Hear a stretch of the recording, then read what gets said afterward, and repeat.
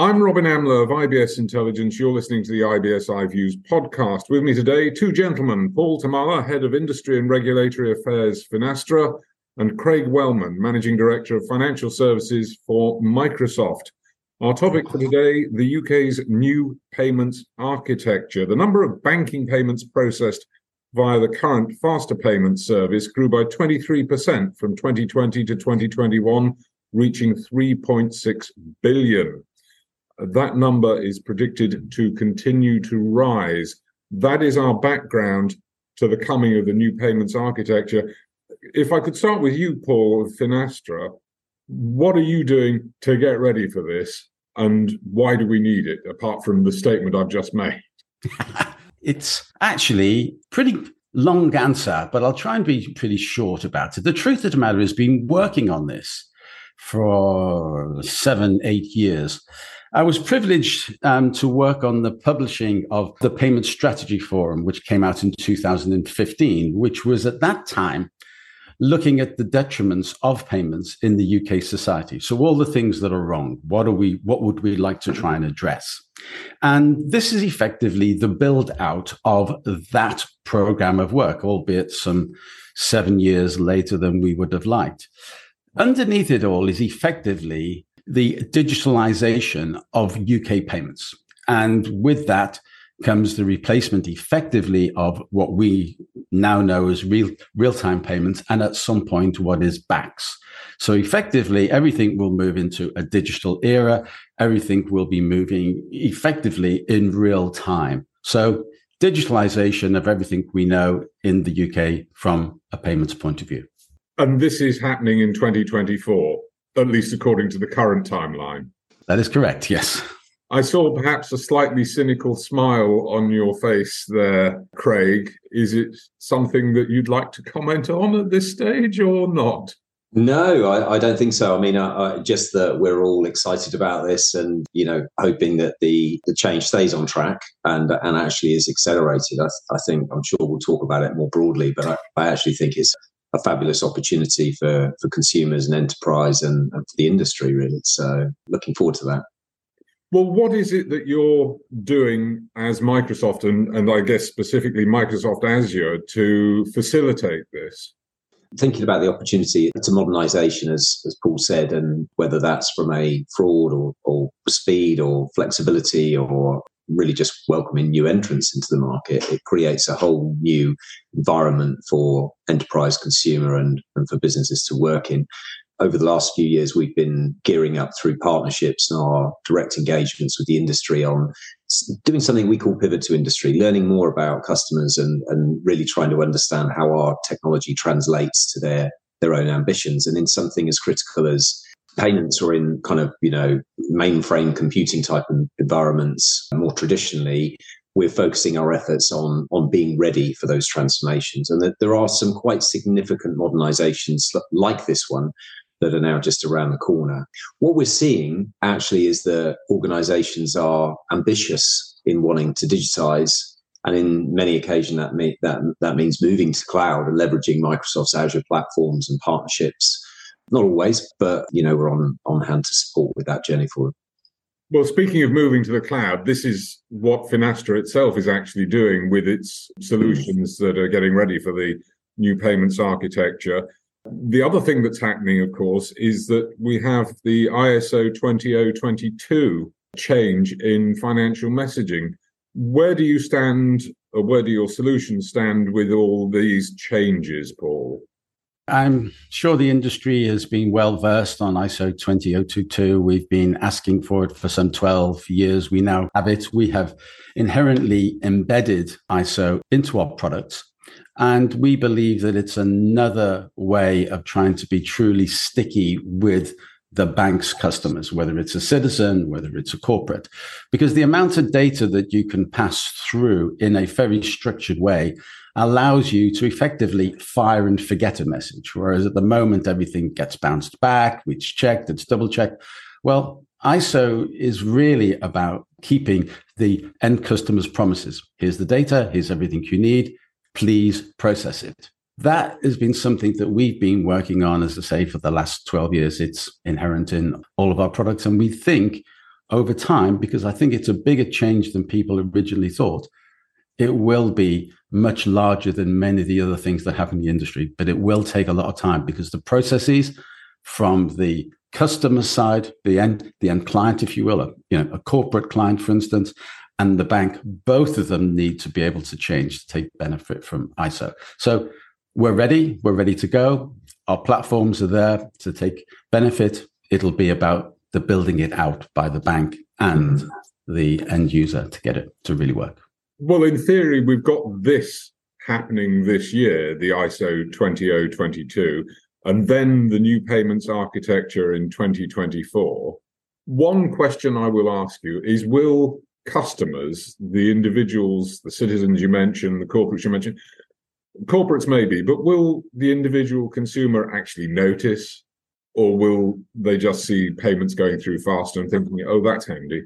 I think the answer to that is, from a citizen's point of view, probably very little. Now, obviously, when they integrate into, for instance, a utility bill, paying a phone bill, or there will be better data that will be used there. And when the government is sending data back to a citizen, they will see benefit there. But really, ISO is really beneficial to the corporate client and the corporate client's clients. And if you think about the long chain that goes on behind that, sharing that information will make that supply chain of data really powerful. For you and me, buying a cup of coffee, probably not so. Craig? Just to underline something on ISO, really, security and trust is so important in this industry, as we know. And as we go through this transformation, whether you think about the projects to transform or ultimately for the outcomes of new platforms, it's about reassuring the citizen and the enterprise that, the platforms are resilient and protected, and, they can be sure that their data and the authenticity of the payment, etc., are looked after and protected as well. Just one other thing to add to that, will the citizen really notice it if you're tapping out for a cup of coffee? Probably not. That transaction is already quite efficient. If you think about the availability of new entrants and new products in the payments market, which we're already starting to see expand, and you think about embedded finance or buy now, pay later, we're going to see more competition there, which is good. We're going to see new entrants, and ISO in particular is a way to underscore some of what I talked about before in terms of the platforms and the security and the trust around them. So I think it gives us an ecosystem for new entrants and existing ones to operate in that's understood and carefully contained, whilst allowing new competitors in. You've used one word that I'm going to come back to, and I didn't hear the other word, but I heard the impact of the other word. And the two words I'm talking about are security and scalability. And that's the bottom line for using a cloud infrastructure: security and scalability. It needs to be secure and it should be scalable, because if it's not, why am I bothering? Yeah, completely. Just to comment on that from a security point of view, and I'm sure other partners and vendors in this space would say the same. We spend an inordinate amount of money each year securing the network and the infrastructure and the servers and everything else that our cloud runs on. We have to, from a regulatory and compliance point of view, but to win and gain and keep the trust of our partners and customers that use the service. So that's a given. That's a start point for us. I think the scalability of cloud, I don't call it infinite, but versus traditional means of running IT infrastructure is, much more scalable. And in more challenged economic times, given cloud was born out of the last difficult economic period that we came through, 15 years ago, we know that there's the ability. We know that there's the ability to turn up and down more easily than you would do in a traditional environment. So I think customers that have made that big leap have now got that flexibility and agility at their fingertips. And just the other thing that I would say on it is scale isn't necessarily all about running infrastructure and the volume of new projects or reduced number of projects. It's also about the way you scale the information and the learnings that you get through the business you run. And in payments, data, what you can understand and help the consumer with in terms of the way they behave and their preferences, etc. There are infinite number of new learnings that you can gain in a cloud environment because we're able to correlate data and ultimately, put new capabilities in. And taking that back to where Finastra sits, how does that benefit you? How does that benefit your clients, the banks? Paul? Well, what we've seen, is faster payments in the UK, as you referenced, soon to be replaced by NPA. That's been growing compound 23% year on year. And that's been in place now since 2010. Compound payments are growing at 8%. So either which way around the world, or specifically here in the UK, this will grow. And any new system that gets implemented needs to start at some point in a much more platform-oriented way. And that's what we're seeing that our clients are saying.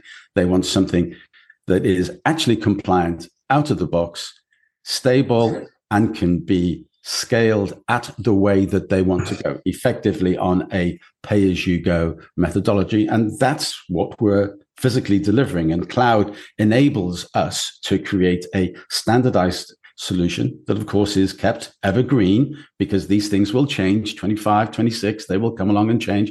We will make sure they are evergreen, because we will update them in the cloud. When you want to use them more, you can just pay slightly more and you will consume more. And effectively, that is a pay-as-you-go standardized model that we will deliver with payments to go. That's our simple answer to the opportunity that's in front of us. And it is a big one, but it's a very powerful one we've been working on for a long time now. Well, it's actually not just about payments. There's a whole host of things that companies like yours, it's because you're not the only one in the game, but software as a service providers are offering all sorts of plugins, bolt-ons, solutions to specific issues within the financial services industry. That's absolutely right. I mean, I think one of the things that we spotted very early on, and our company spotted very early on, was the fact that you need to have the infrastructure that allows other people to plug and play. And we created something called FFDC. And FFDC is our methodology, which says, hey, if you want to add in XYZ fraud utility, here's how you do it. If you want to do a different one, here's how you do it. If you want to add in AML sanctions checking or what have you, you can just plug them in. And that used to take years and years of testing. Now we're saying, hey, this is weeks of just plugging them in, getting them up and ready. And if you want to change them, guess what? You can actually change them pretty quickly as well. So it's the concept of it's a concept of the overall platform and how you can add to it that we've been working on. And this is just one example of it, bringing it here to the UK. We've done it all around the world. What Paul's just described is exactly what Microsoft is offering, one stage up. Yeah, 100%. I think the flexibility of the cloud, the agility, and let's not kid ourselves, the required change from a skilling cultural perspective, from how you develop apps, how you partner with SaaS providers, that will require some evolution for the industry. But I mean, I've been with the company 5 years, and even in that short time, there's been quite a sea change actually in the appetite of the industry to be cloud first. And actually, we're seeing even critical applications and partnerships like the one that we have with Finastra now being brought to the front of the queue for transformation, partly affected by some of the issues that we've talked about, the macro issues around, in this case, some changes going on and requirement to rethink infrastructure and how you deliver payments. And it's a good thing, because going digital is the way forward. And cloud, I think, is a more flexible and agile way to accommodate that. The increase in the use of cloud first readiness for applications, whether on a SaaS platform basis or just infrastructure basis, has increased rapidly in the industry over the last few years. So I think it's an inevitability that from a payments point of view, we're going to see the same. Craig Wellman, Managing Director, Financial Services for Microsoft, and Paul Tamala, Head of Industry and Regulatory Affairs for Finastra, thank you very much.